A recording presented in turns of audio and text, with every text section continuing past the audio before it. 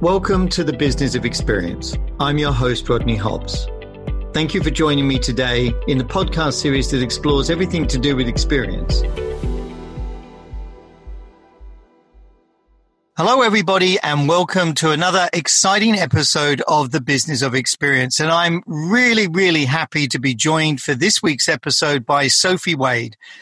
Sophie Wade is a recognized speaker, an amazing author, and authority on the future of work. So welcome, Sophie. Thanks so much, Rodney. It's a delight to be here. Fantastic. I know you're joining us for your evening in New York, and I've got a bit of a frosty morning in Melbourne. So why don't we start, Sophie, by maybe giving the listeners a little bit more context for people that might not be aware of your background. Could you just share a little bit about your sort of history and how we got to here? Yeah, happy to. Yes, I'm a Brit living in New York. I've actually lived all over the world, and that has given me an interesting perspective on lots of different types of work. And as my second career, I've been focusing on the future of work, which is kind of what we're going through right now.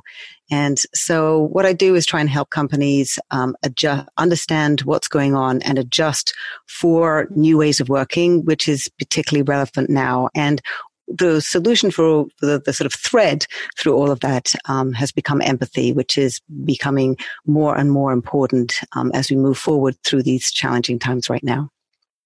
Absolutely. And really that led our paths to cross, and really the discussion to frame this episode about leading with empathy. But I suppose knowing that we're in this very unique time, which, you know, we tend to say in every conversation, but what has been your sort of perspective or insights, you know, recently with your experience of COVID? Well, it's been challenging for looking at how everybody's world, working world, personal world have become disrupted and become integrated, and how people have been struggling to adjust. And the empathy now that people are needing in order to work effectively together across extraordinary distances, and try and pivot their organizations, try and keep people as employed as possible. And it has been an extraordinary amount of disruption. And as we come out of lockdown, what that's going to mean as we move forward, because it's all going to happen very unevenly, different places, different restrictions, easing in different ways, what's happening with different, your customers. So a lot of uncertainty, and that's been very sort of challenging to look at. And that's where I do think that empathy is a great solution to help people adjust, to help people support each other, and help us get through this together. No, absolutely. And I think, these are uncharted waters. There are certain reference points that obviously, we can look at, but I think, we've really been participating in, the world's greatest experiment about what actually is the potential of work. And hopefully we can kind of move off, as I sort of discussed on one of my posts which is this: stop referring to this thing as remote working. It's work. What we do is we work. Yeah. Where we work is kind of just irrelevant, and has been for quite a long time. But we seem very fixated to keep talking about this remote working. I know. Where I come out of this is very much in the same vein as you, is that remote working is an option.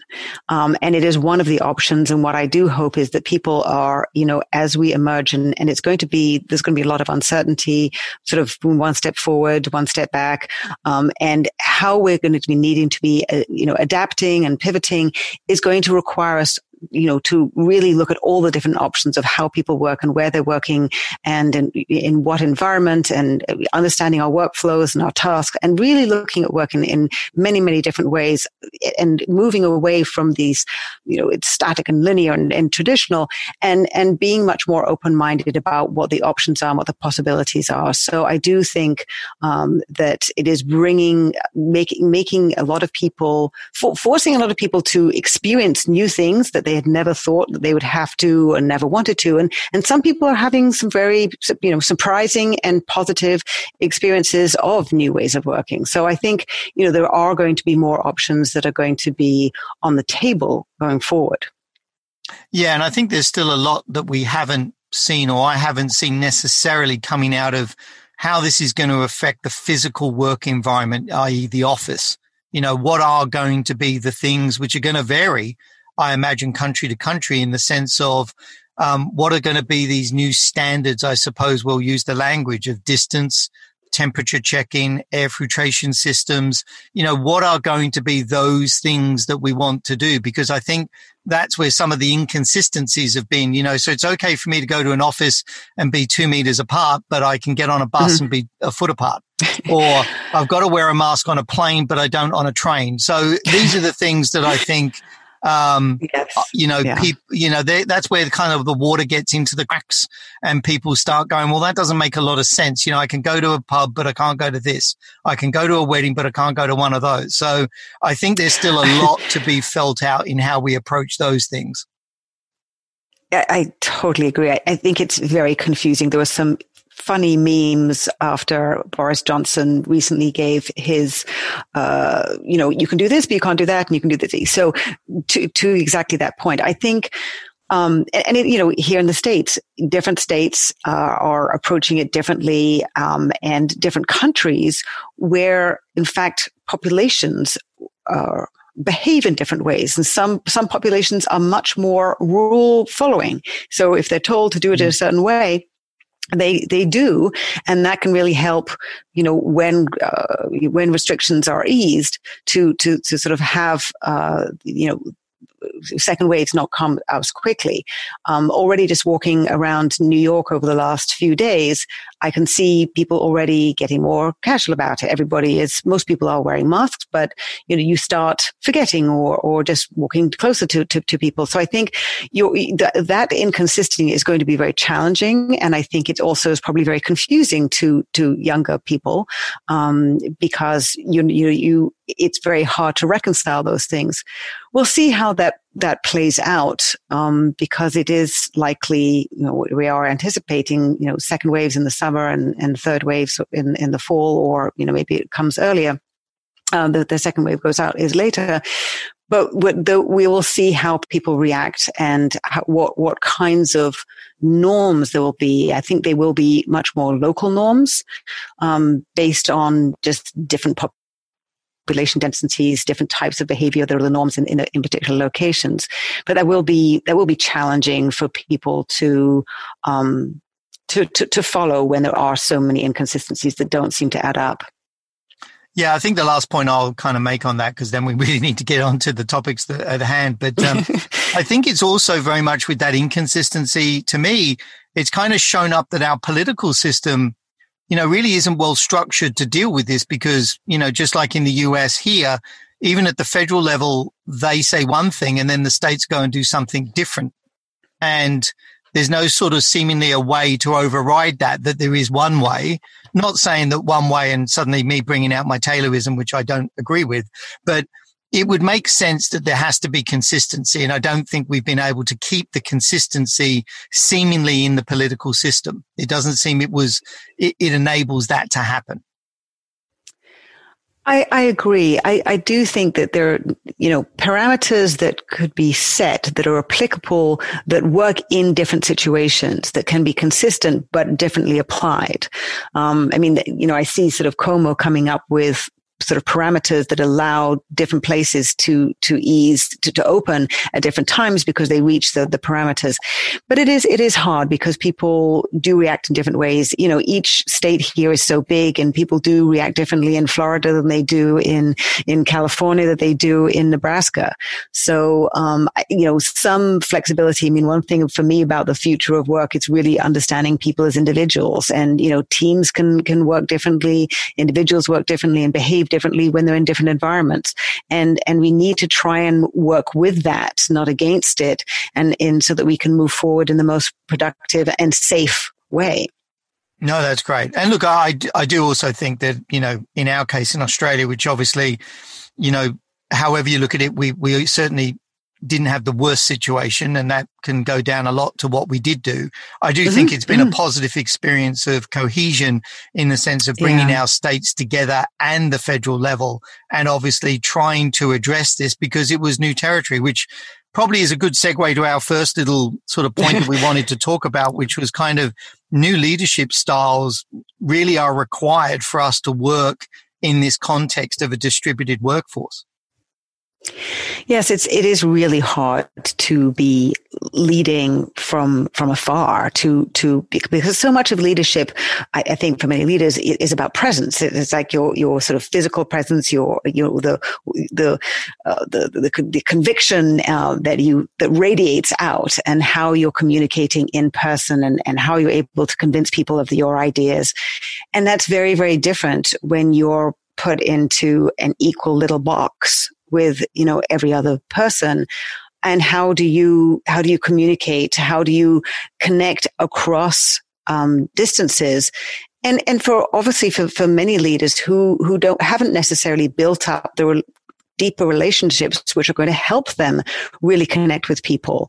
And that leads to more difficulties in being able to understand what's going on, understand what the situations are for each of their direct reports and what they're going through. I mean, I think that's one of the sort of leveling aspects, is that we're, for the people who are working at home, because obviously there are people who've been dealing with very different situations in frontline jobs. But it has been leveling that even CEOs of companies have been forced to find a workspace with kids on top of them. And, they've also been struggling. And so therefore being, somewhat can be more empathetic about what some of their workers are going through, because they're also sort of faced by some of the same struggles.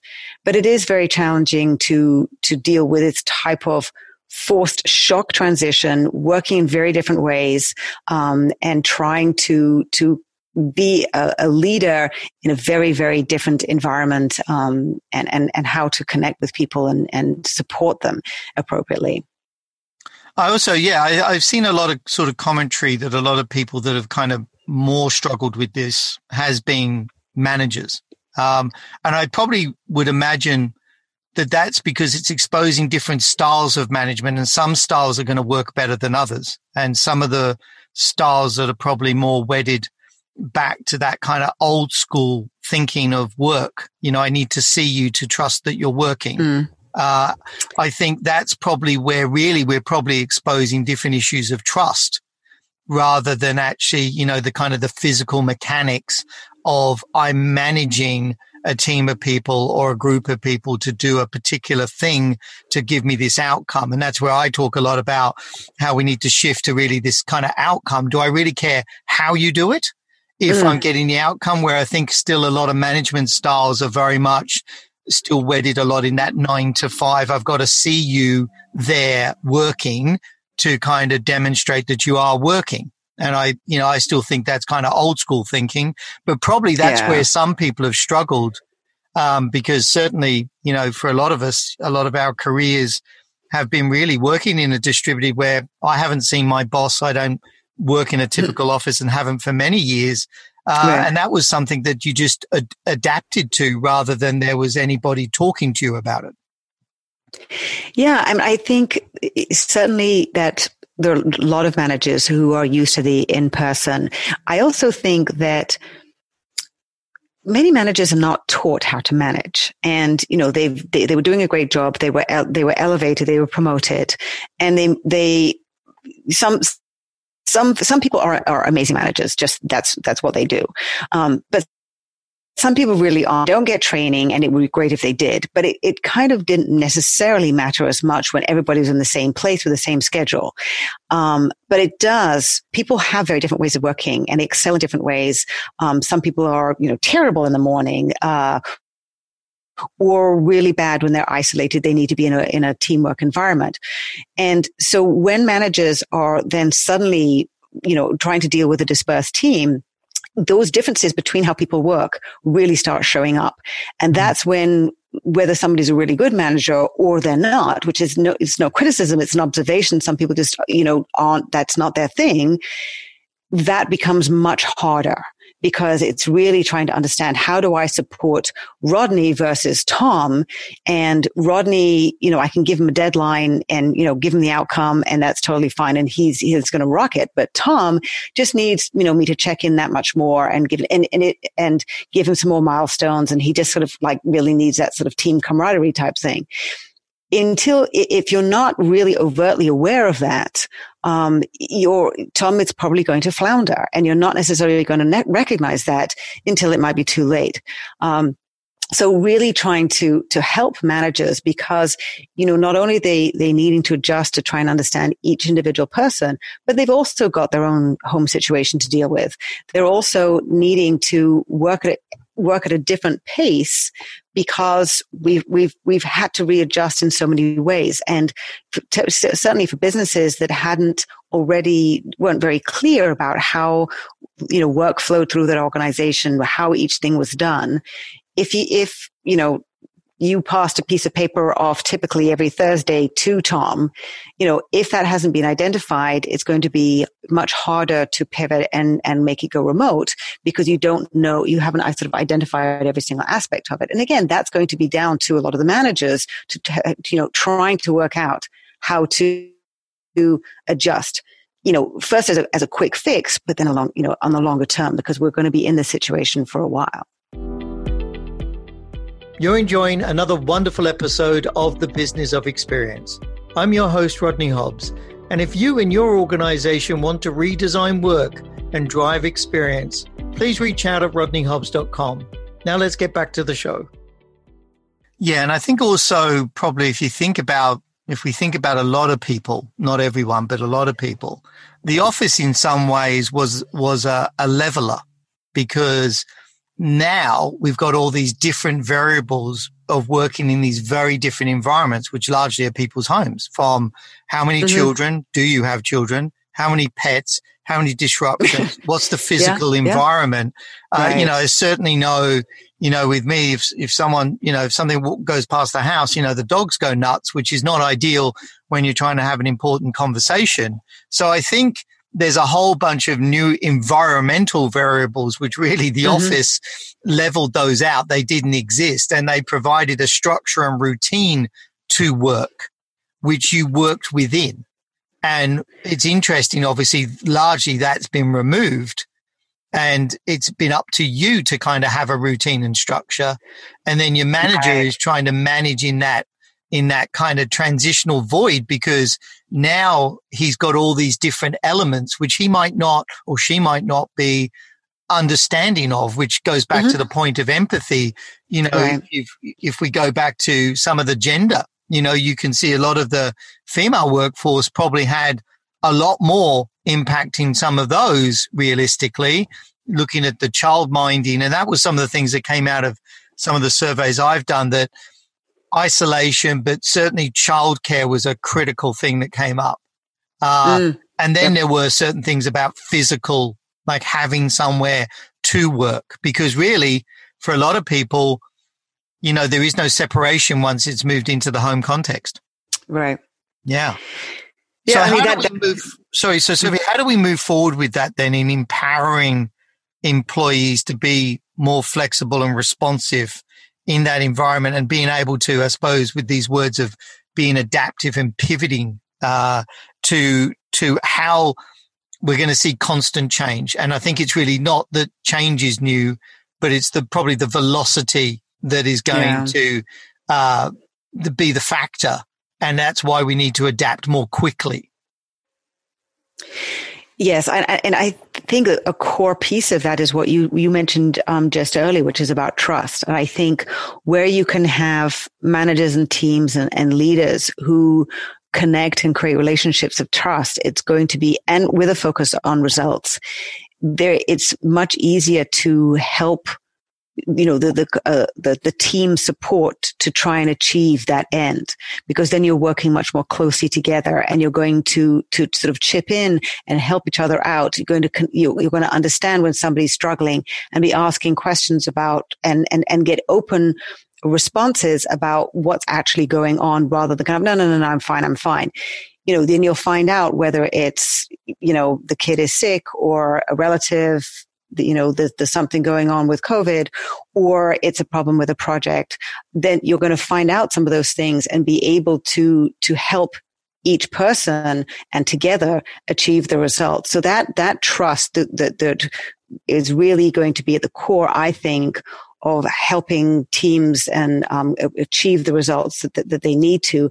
And that trust also enables people to, feel safe, be comfortable. And if they're dealing with stress, if they have an enormous amount of anxiety, we're dealing with incredible uncertainty and tragedies that you can't necessarily see or aren't spoken about in a typical team environment. In a trust-based environment, you're really going to have people who feel comfortable to share the situations they're going through, and get some of the support that they need. So that's sort of where I see a core element to this being, which I think is honestly a very positive outcome from how we're needing to work, to be able to work closely together, be able to pivot, be able to collaborate more easily. And if there's a new kind of like, oh my goodness, what are we going to do now in this particular situation? We just got some market data back. What do we do? Then we can work, cross-functionally. We can, connect as team members across divisions and really debate a new idea, a new concept, and see how we might take it forward. Yeah, I think my great hope out of all of this is that, I'm big fans of Rachel Botsman and Amy Edmondson. And I think trust and psychological safety, which we've known for years, coming out of some of the work around everybody wants to know what's the secret sauce, what's the special ingredient, what's the silver bullet to teamwork. And I think we've known the ingredients. I think what we've then had, in the sense, if we take an organizational context, is probably too many chefs in the kitchen, because we sort of, I think it's that difference. You can have the ingredients and follow the recipe. And if you do that, you do get the result. That's kind of that predictability if you follow those steps. But I think, if you don't have some of those ingredients, then really you need the mastery and the, sort of the art of being a chef, rather than someone that's got the ingredients to the left and got the recipe to the right. And I think I don't think a lot of organizations really truly have trust and have safety.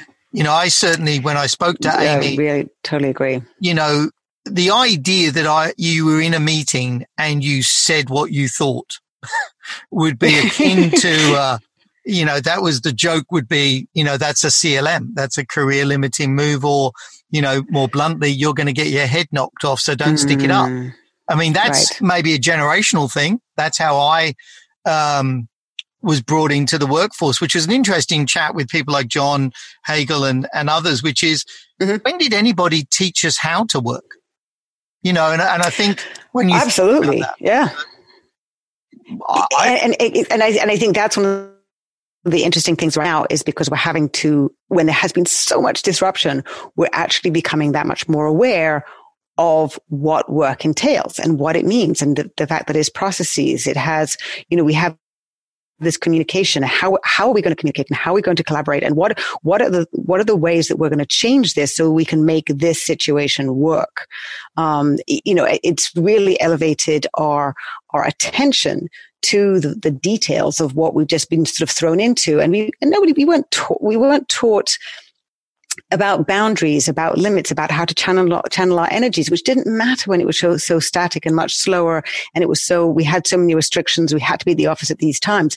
Now we don't have, the boundaries. We don't, we can work in so many different ways and 24/7, that really trying to work out how we are, each person, how I work best, when I work best, in what situation, what is the environment, and that is both up to me and also my leader to help put me in that situation, help enable that, and not just sort of optimized for me, but optimized for the team as well, so the team can function as best possible. It's not easy. I was actually going to mention that I gave a talk about empathy, and a guy came up afterwards, and he'd been a Marine, and he said, "Oh my goodness, empathy and leadership, in special services, when they actually have to understand how each person is going to react under extreme conditions. Mm. And so they have to be incredibly empathetic and really understand what each one of the team how each one is going to be, put themselves in their shoes. What are they going to be good at? What are they going to be bad at? How best to configure it, because under different stressful situations are going to happen. Absolutely fascinating. So yes, even in the special forces, they're looking at empathetic leadership. Yeah, and I do think, going back to that point about work, I sort of believe that the way I kind of rationalize my own experience, which I think then is applicable to a lot of people, is, when I started my career, I fell into a system, but I was never told that I fell into a system. And the system right. was very much the 20th century kind of Taylorism scientific management view that there's work and there's this separation which creates the context of management. And as my experience is, this is the way, this is the way to do it, right?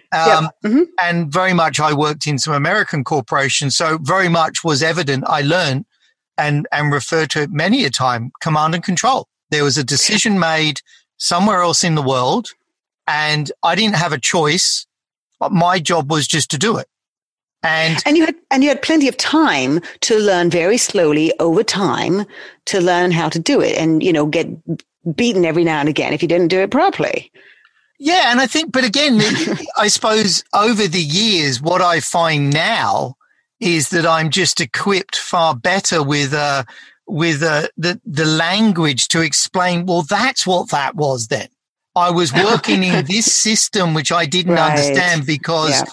And if you think about it, and you think about most experiences, and if I think of one of my more recent experiences, because a lot of what this was talk about is experience, right? And we focus on employee experience. And sometimes one of the great examples that's held up there is that onboarding and how sort of frictionless and seamlessly we can do that. And there's some great aspects and some great examples of that, which I've experienced, and I've experienced bad ones as well. But, I got the computer and things were set up and things were simple. And I was thinking the other day, that was good. That was from a technologist, because that's what I am. I can see how that's improved for some people. And then suddenly you get to the next bit, which I don't hear a lot of people talking about, where you're bludgeoned to death with 300 hours of onboard training. Which is inconsistent because it comes from all these different groups in all these different ways, in all these different formats. And you're meant to sort of eat that elephant. And at the end of that, you're ready. Now you've got it, right? And then you realize, then you sort of go through a long process of realizing all of that stuff that they told you is how it's meant to work is not actually how it works. Of course not. So let's move on to, technology and sort of remote working, and a point that I think you made about how it's driving I think the word you used was projectation of kind of work, how we're obviously chunking work down now into that kind of a logic. And I suppose, what do you feel that means to how the new leadership approaches are going to need to be applied? Well, I think the projectization of work, just breaking it down is how we have been changing our approach to work over the last 20 years. In fact, the non-routine work has grown exponentially, over the last 25 years, and project work has grown 40-fold over the last 20 years. And it means that because of technology, because we can't predict as far in advance, we're having to look at smaller, sort of shorter timeframes and smaller chunks so that we can sort of predict out and forecast with some kind of conviction. What that means for remote work is sort of taking that back even sort of closer, because we're really trying to break something down so that we can allocate it out to different people. So if you haven't done that, if you haven't sort of really consciously understood that that's what's been happening to really try and work out how to divide up a project because people are are dispersed across different locations, that is going to be something that managers are going to have had to be learning very fast. And it's not easy. And there's going to be, there's been a lot of trial and error. And things fall through the cracks because you weren't necessarily recognizing that there were some manual things that weren't sort of documented, or that you weren't really paying attention to, or you didn't necessarily see because you didn't see how some of these different things happened when you were all in the office. So really trying to understand how a task is done, how a project is done, and all the different little pieces of it, including getting that document from one person to the other, having the little sharing of data moment that usually happened on a Wednesday afternoon between 3 people within that project team. All of those things need to be understood in order to be able to deal with that remotely. And then now when you're going to have some people going back into the office, so 2 of those people may be back in the office. Other people may not be. In some countries are having, A teams and B teams, and A teams are in the office Monday, Wednesdays, and Fridays, and the other B teams are sort of Tuesdays and Thursdays, or however they're sort of working out how to keep people distant. Again, how you're allocating who's doing what and how those processes are going to get done needs to be able to be changed again. So really having visibility, and ultimately, that's going to be very, very useful for people to understand how the work, how it gets done, what needs to get done. And then when elements change, it's much, much easier to change. But getting from where some people have been to this, extraordinary visibility and understanding of workflow and work management, that can be a very tough learning curve. Yeah. And look, obviously my background is more in the technology. And I think that certainly, as I've been discussing through this series of podcasts, is really, I think we've really got to, and again, I think this is hopefully the catalyst to really stick the landing more than we have been. We've got to stop just dealing with the sort of superficial layer of work and actually really challenge the core assumptions of work. And then obviously from a technology standpoint, as we've understood for quite a while, a lot of the work, as you say, is highly defined, structured kind of work that is better suited to be done and be automated by using the advances in technology. Yet I don't think a lot of organizations are really very mature in that space. And then I'm a big fan of the work of Aaron Dignan and the Ready, and sort of the OS canvas. And I think when you were speaking there, a lot of this goes back to, I suppose, the different approaches or mindset that you could take to teaming and how teams work. But I like when the Ready talks about these work agreements, because I do believe we need to change the system of the organization to this adaptive view, which is, a view shared by many of us, and that's what I've been discussing with the Dave Snowdens. And I don't think a lot of people actually do understand why we work the way we work, which is why I've explored a lot of this kind of, we go back to that last industrial revolution to understand, why we ended up with the 40-hour week. Why did we end up with yes, so random. Yeah. So random. You're enjoying another wonderful episode of The Business of Experience. I'm your host, Rodney Hobbs. And if you're enjoying this podcast, please ensure you subscribe, like, and share. Well, I mean, and you've got to understand that the key point of my thinking on a lot of this, which I've been exploring, is we've got to go back and challenge the assumptions of the operating system of our organizations. And I don't think many people have done that. And that's where I think everyone, if you said, have you sat there in your career and gone, why do we do it this way? You are challenging the way that the system had been designed. And the problem is the system was designed for 100 years ago, fundamentally, unless you are one of those unicorn startups that we always talk about. So obviously when you talk about Facebook and Airbnb and all the ones that we talk about, as I love this quote, which is, why did God create the world in 7 days? Because he had no legacy. And so I think it's pretty damn easy for us to look at the world and go, these people had no legacy. They had no system. So they built the system they wanted. A lot of us inherited a system that was inherited so long ago, no one ever remembers why we do it that way. Well, yes. And, we forget, we sort of think that it's always been like this, but it hasn't. I mean, it was created by people, a time ago, and it has been adapting bit by bit. And we are the people who actually made the rules before, and we can change them again. And the thing for me that sort of has helped me in this is that I've lived and worked in 5 different countries. So I actually have no set way of working because, it's very different in Hong Kong where I've worked or Germany where I've worked to here. And therefore I'm sort of open to different ways of looking at how work might be set up because it is what people do it, differently in different places. So I think, exactly to what you're saying, that really trying to look at this now. And this is where I see that this extraordinary disruption that we're going through can help us really look at how we have been working before.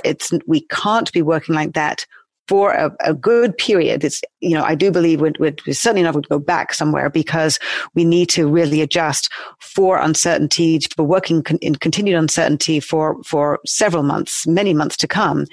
And therefore this, as you're saying, I wish we could say agile, but agile has sort of been taken away and means some very specific things. Sophie, don't say agile. Otherwise, no, I'm not going to. You can hear me dragging my soapbox out right now. Well, exactly. So I won't say that, but I like the word.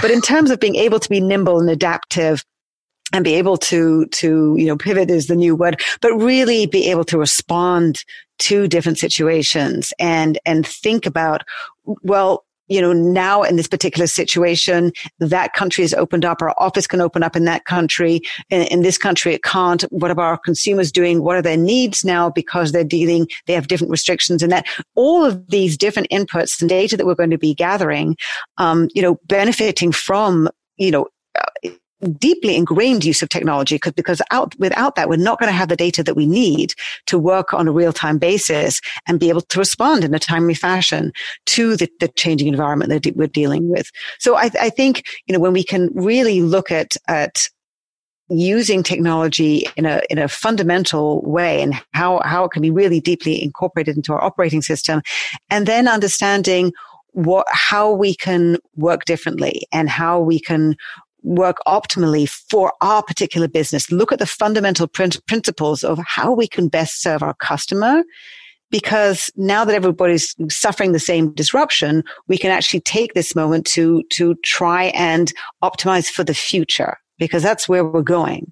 We're not going into the past. And that's going to mean, different mindsets, much more open-minded, much more open to trying to find the optimal way forward. And I think that's my point when you use the dreaded word. I think agile is a great word, and it's unfortunate that then we have to quickly say small a or big A.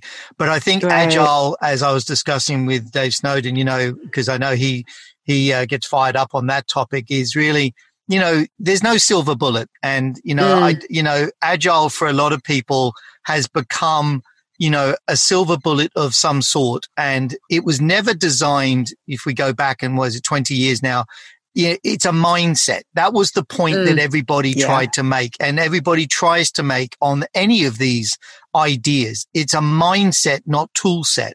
And what we're very good, particularly us in the technology community, is somehow taking that and making it into some cult where you've got to have colored belts and certifications. And, the higher up the pyramid, the more of a cult leader you are. And there's just too many examples that, as I said, agile is not and never was designed as an operating system. Agile is not equipped to deal with so much of what is required. So, banking that's your new way of working. It's a way of working. And I certainly think there's a lot of benefits of being able to apply some of those practices. But we just love, like I used to joke many years ago, I worked in mining. And the first time I flew out to a very, very remote part of Australia, and I turned up at a mine site, very poorly equipped, mind you, mentally in every other way. And I learned very quickly that the first thing a new miner did on our mine was go to the warehouse and get I think it was a $500 red toolbox full of brand new tools. That was the first thing they were told to go and do. They then would promptly put that in the back of the ute, drive it to the back of the site, and drop it over the fence for them to pick it up at the end of the day, and we would never see the $500 toolkit again. And it just always reminds me of this fascination that we just, as technologists, we love our tools. And that's why it led me to design a slide, which I, for many years, used to put up, which just said mindset, not tool set. Which I know, being a technologist and essentially selling technology was not the right thing, but we've just got to learn to think differently. And I think that brings us nicely as we turn for home on a couple of final points, Sophie, and I really appreciate your time today. I think there's no doubt that we're learning, if we hadn't already learned, that these soft skills across our workforce are going to be critical. And I think ultimately, I hope, and I know some people are not going to learn this, but we've got to cherish our workforce and people, because that's central to my belief, right? It's a people business. There are people that believe that and do that. And there's people that say that and don't do that because they're still P&L driven. And there are some realities, no doubt, in business. And there's no doubt, as Michael Gale shared in this week's episode, this is for a lot of people survival. But I do believe for a lot of people, their survival is predicated on their people, not predicated on just looking through the dollar lens at their business.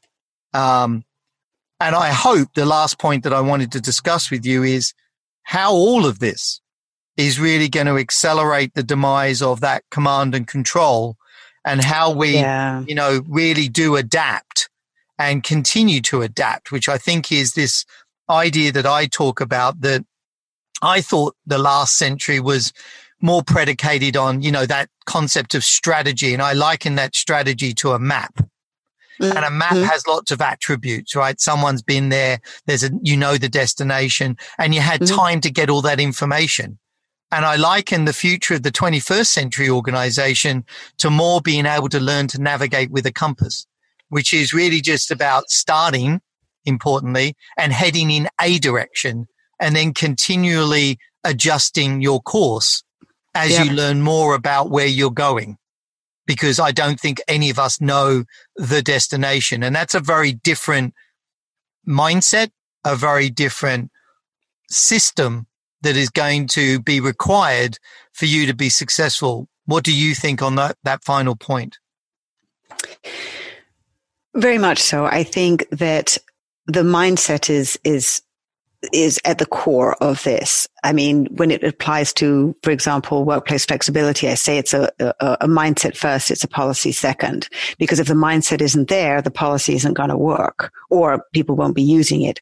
So, and when you have that mindset, then you can use the compass, and you can move forward as best possible, as far as you can predict, and then keep iterating.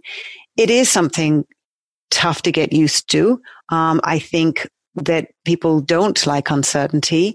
And that goes full circle back to trust and psychological safety, because that's where, in this type of uncertainty, that we're going to be seeing as we move forward, the leaders who can create the environment that's going to allow people to work effectively with this amount of uncertainty, it is going to be that they create the culture that they elevate these soft skills and help people be able to feel comfortable, be able to speak up, be able to, dynamically share ideas very quickly and collaborate across disciplines with people that they've never necessarily worked closely with before, and be able to succeed because they're able to work in a very different way, and be focused on future goals, which aren't uncertain, are waiting for data to drop in, as when we sort of see, is it going to go this way or that way? As we get that data, then we can use the compass and see which way we need to move forward. So completely believe, that's a really nice way to look at it. And again, in order to create the environment that's going to allow people to work comfortably, because so many people just are extraordinarily unsettled, dealing with the lack of sort of a set way of working, set way of working with the kind of confines of the office, of schedules that so many people have been working with for years. That it's a very different work environment, and it's going to need a lot more of the soft skills to be elevated. Yeah, and I think my final point on that is, I think if I think of it this is the time for leadership, not managing, in my view. And I think when we get to another point in the future that we can sort of, check in with how we've gone, I think we'll look back at this and we will see great examples of people that led their organizations and their workforces through this. I don't think there's going to be, many articles written about who managed it well. I think it will be who led well. Obviously, there's no denying there are mechanics that are involved, which is the management. But I think it's the leadership which drives that mindset. And I'm, as I said, hopeful, try to be more optimistic that we're going to give ourselves permission to fail and learn, because that's, fundamental in your ability to evolve. And I think a lot of the command and control structures that we talk about don't allow failure and don't allow us to be open. I won't use the word transparent because I think that means different things, but I think we need to be, I like the word real. I remember many years ago working back in the UK per se, we started to use this word real. And it was our ability to then actually give ourselves permission as a large organization that we could tell our customers the truth rather than the belief that we couldn't say that's a bad idea, which was what we were doing. We were putting ourselves in positions where what we were being asked to do was not good, not feasible, but we weren't saying that. And that's why so many failed projects, failed programs, failed contracts, because we've got a shocking track record when it comes to technology anyway. And that's because we've never really understood change. I can only tell you one thing in my 25 years where the technology failed, but I can tell you many, many stories of where the resistance was about people and basically the antibodies of an organization forming to resist change. And I liked a little quote someone said the other week, which is, as humans, we don't like change. We know that goes back to we don't like uncertainty, right? Right. And it's that thing about change where I'm okay, but could you please change? which I think, yeah. And I suppose the other thing, which, we don't have time to explore, but I think is worth recognizing in what we've talked about. We've talked about a lot of things, really all things relating to people who have a job. And one of the very difficult things out of all of this is a lot of people now don't have a job. And we're going to see a lot of different uncertainty and disruption. And again, I'm optimistic that a lot of people will embrace this as an opportunity, even myself included, to find the next opportunity or the next thing to do and a new path rather than it's actually, kind of where we've been. Where we've been only serves as a reference now. It doesn't dictate where you should go. And I hope we can all embrace that kind of more optimistic view. So, Sophie, it's been an absolute pleasure. Can I ask my guests, is there one thing that I suppose we can offer to the listeners today? Is there one thing that they should do, they should think about, they can take away from our chat today to really, get on the front foot or be more proactive in the things that we've discussed? Well, I would focus every day in practicing your empathy skills, which means Particularly, we're dealing with so many remote conversations and meetings. And it's really trying to understand what the other person is really saying, putting yourself in their position. Empathy really means putting yourself in somebody else's shoes and feeling what they're going through, experiencing what their situation is and how they think about it. So it's really just trying to tap into that, asking them more questions, checking that you understood them as what they actually meant, not what you thought they meant, but what they actually meant, putting aside your judgments, putting aside, whether, however burned out you are, however stressed you are, too many Zoom meetings, just putting all that aside and just trying to listen actively to the other person, because everything honestly will go better. The more that you understand that it'll be easier to collaborate, it'll be easier to work together. It'll be easier as a leader to understand what you can delegate them to, what you can't, what they're sort of struggling with, and be able to support them. And it's just hard in so many situations to work remotely without really trying to tap into what the other person, is going through. So just trying to practice empathy, being sort of thoughtful about checking how someone's doing, checking that you understood what they really meant, and just trying to practice that every day, and then it'll just become habit, and it'll go a lot more smoothly, I think. No, that's wonderful advice, and I do like that concept. And I think it's funny that Zoom has become a verb, yep, I think for a lot of people, we've got to break this practice of endless back-to-back meetings. And I think I like this idea of creating space. And I think, we've got to just, I was going to swear then, I shouldn't swear, so I won't. But I think we've got to learn to use the word no and create the space to allow, if you're a manager and what really you're saying, create the space where you are very deliberately creating the opportunity for you to check in with those individuals so that you can practice the empathy, really, rather than just being another inane meeting which had no fixed agenda, had a random group of people, and then you're all looking at these postage stamps. I really believe that we need to particularly. I mean, 70% of employees thought the meetings were a waste of time before this happened. And then when you're staring at all the postage stamp, heads, it becomes that much more stressful because you're focusing so hard and you're trying to, understand what's going on and not overtalk someone and all the rest of it.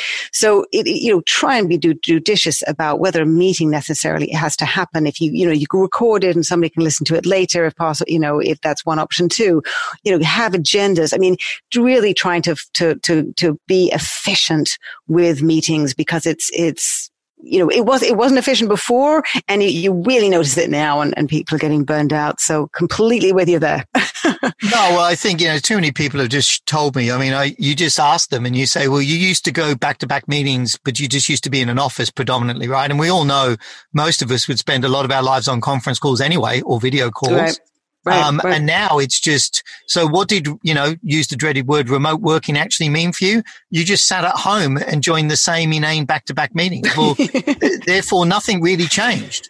Right. And that's why, I implore that we've got to actually change something. You really do actually have to change something, not just change that I do the same thing from somewhere else.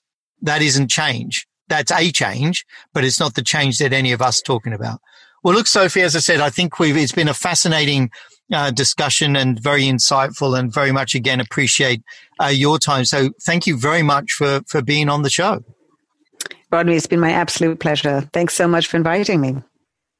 And for the rest, thank you, listeners, for joining us for another episode of The Business of Experience. And if you've liked this, then obviously, do the like, do the share, maybe share this with someone else that you think can gain some value in it from our insights in this discussion. And as always, we'll catch you in the next one.